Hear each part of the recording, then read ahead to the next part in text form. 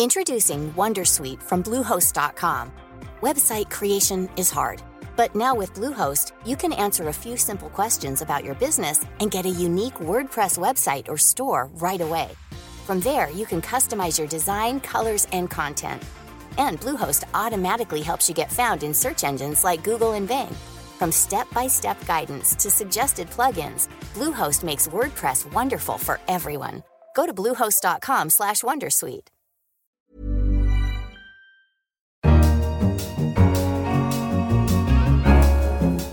Hello, I'm Simon Long, the finance editor at The Economist, and this is Money Talks.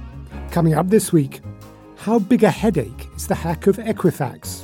And if there's somebody else who can claim to be you, based on what they've taken from this credit reporting agency, then we have a big problem. And in China, what are VIEs and why should we care? So it's a kind of legal quick fix to the problem of foreign businesses owning sensitive assets in China.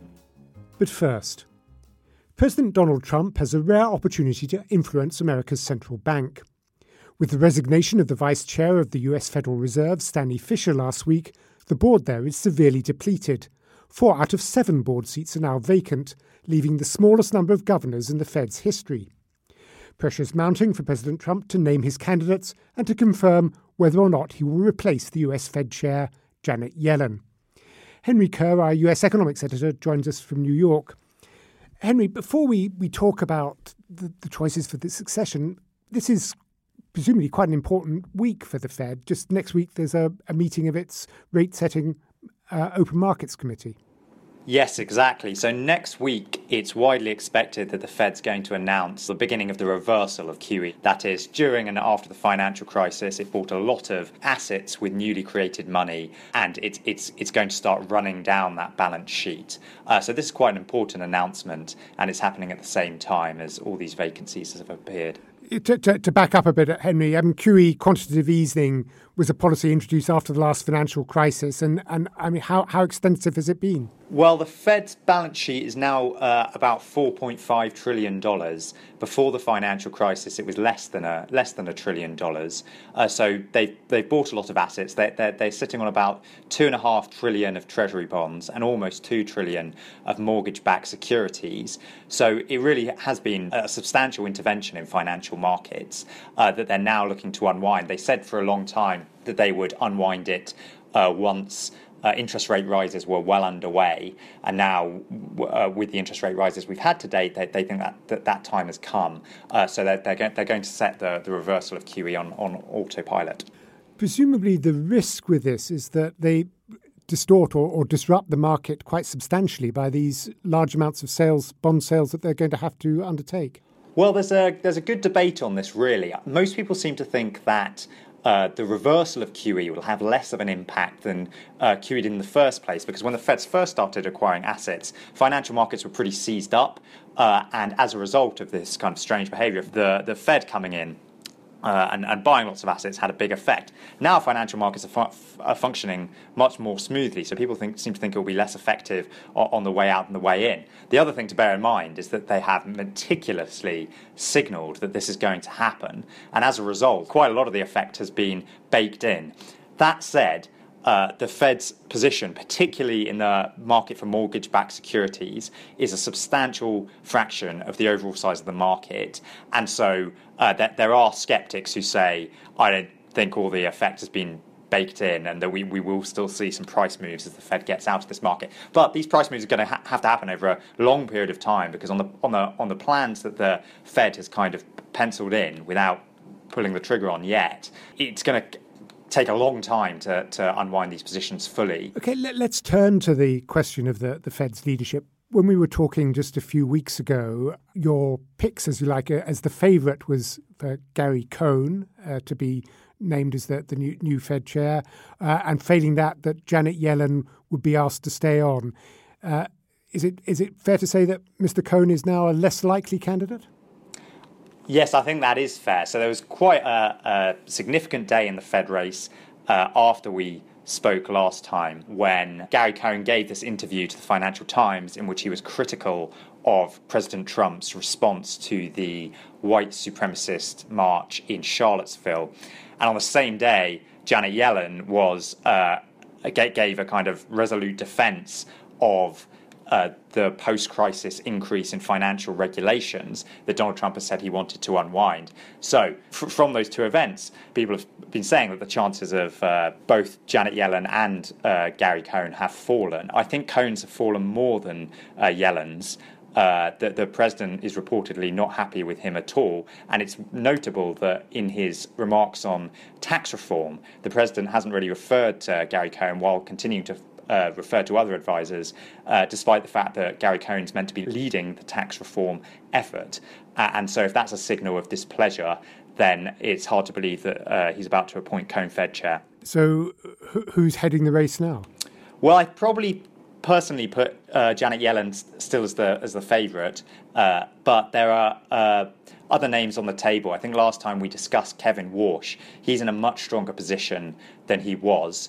This is a Republican policymaker who was on the Fed board during the financial crisis and was actually a very close to Ben Bernanke during the financial crisis. He's also been more hawkish in his recent comments, which I think might be a concern for financial markets were he appointed. But he's the most obvious beneficiary of the stock of both Cohn and Yellen falling at the same time, as they seemed to a few weeks ago. And what impact does Mr. Fisher's resignation, from personal reasons we understand, what impact does that have? Well, it's just served to underline, really, the extent to which the president's going to be able to remake the Fed should he wish. I mean, Stanley Fisher's term was due to expire next year anyway, just as Janet Yellen's is.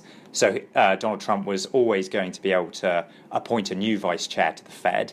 That said, what was unclear is whether Stanley Fisher was going to stay on the committee after he gave up the vice chair, as he was entitled to do. And obviously that uncertainty has now been lifted. It's clear that he will be leaving the Fed altogether. And so that just ramps up the extent to which the president is definitely going to be able to influence the makeup of the Fed. Incidentally, that question about whether or not he would stay on as a governor, having left the vice chair, that still applies to Janet Yellen. If Janet Yellen's not reappointed, she could still choose to stay on the committee. It's unlikely, but not unprecedented. Henry Kerr, thank you very much. Thank you. Next, Equifax, the credit scoring company, has announced that it was hacked in July. 143 million American consumers had their data compromised. This is the worst security breach in the industry's history and could have a significant impact on those affected by it. The economist Eric Monkman has been looking into this and joins me in the studio now.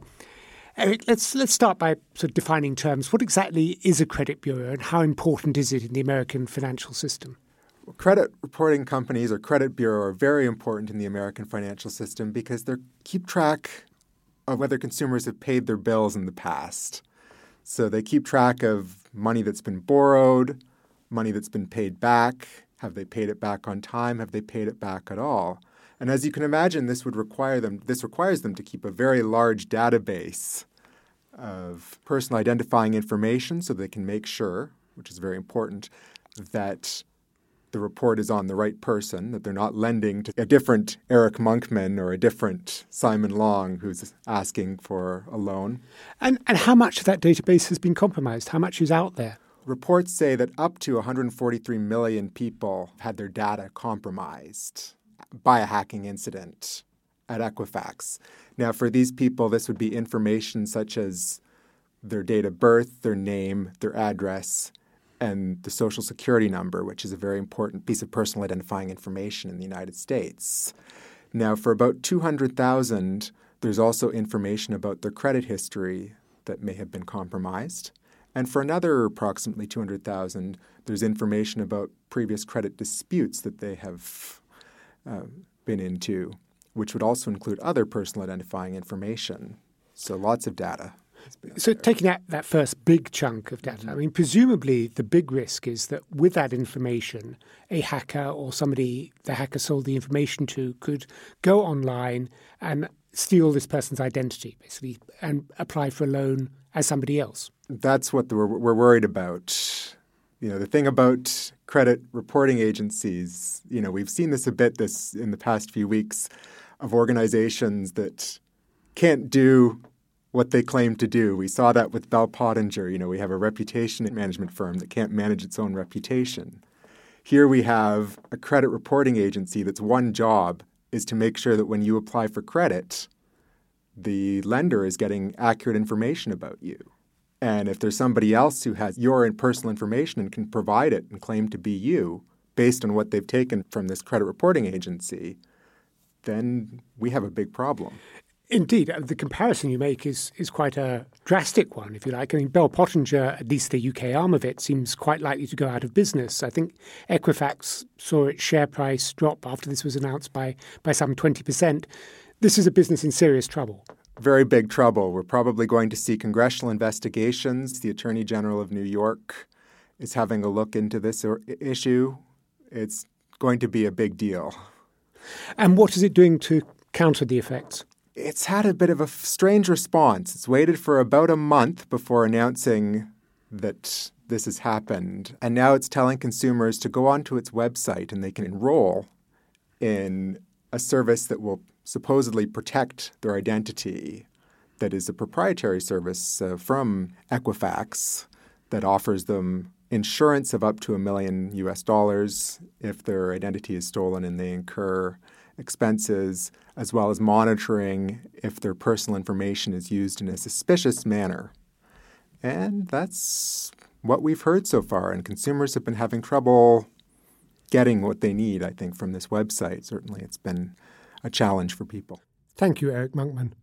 Do you trust the keepers of information anymore? Please contact us via Twitter at Economist Radio or email us at radio@economist.com. And finally, companies' legal structures are generally mind-numbing, but occasionally it is worth pinching yourself and paying attention. Take variable interest entities, or VIEs, a kind of corporate architecture used mainly by China's tech firms, including its two superstars, Alibaba and Tencent. Largely unnoticed, VIEs have become incredibly important. Investors outside of China have about $1 trillion at stake in firms that use them. Patrick Fowles, Schumpeter columnist, can explain all. Hello, Patrick. Hello, Simon. To start with, a very basic question. What on earth are VIEs, the latest thing we've never heard of that we should be worried about?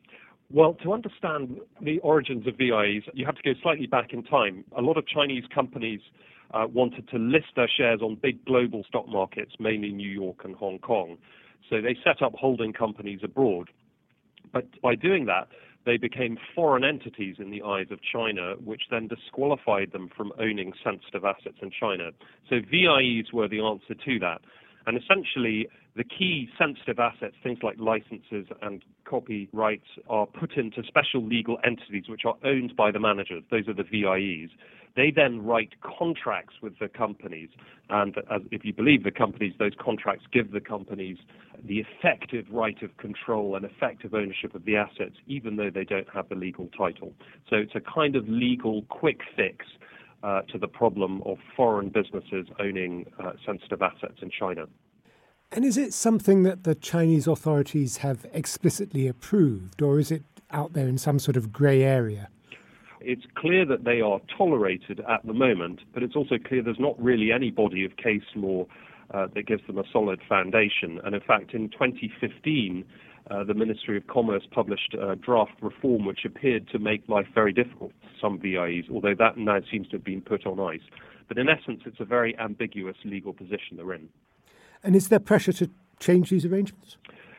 Well, the cynics, again, would argue the companies quite like it because it gives the managers power over these sensitive assets, and maybe the government does too because it keeps the internet tycoons who control these very powerful companies, it keeps them on a sort of slightly nervous footing, and maybe it's helpful for the government to get those tycoons to toe the line politically. In the long run, however, it does seem like one of those things that has to be reformed. And although there are a variety of other legal quick fixes that might be experimented, in the end, probably the answer is for China to relax its controls on foreign ownership and also relax its restrictions on Chinese people investing overseas. And we'll see if that happens eventually. Patrick Fowles, thank you. That's all for this episode of Money Talks. Don't forget to rate us on iTunes. To read more about all the stories, check out the forthcoming issue of The Economist or visit our website at economist.com. I'm Simon Long. Thanks for joining us. In London, this is The Economist.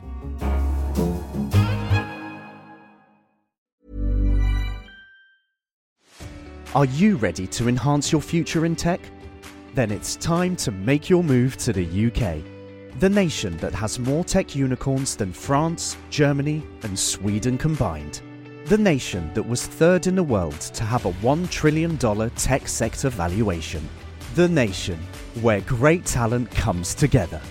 Visit gov.uk/great talent to see how you can work, live, and move to the UK.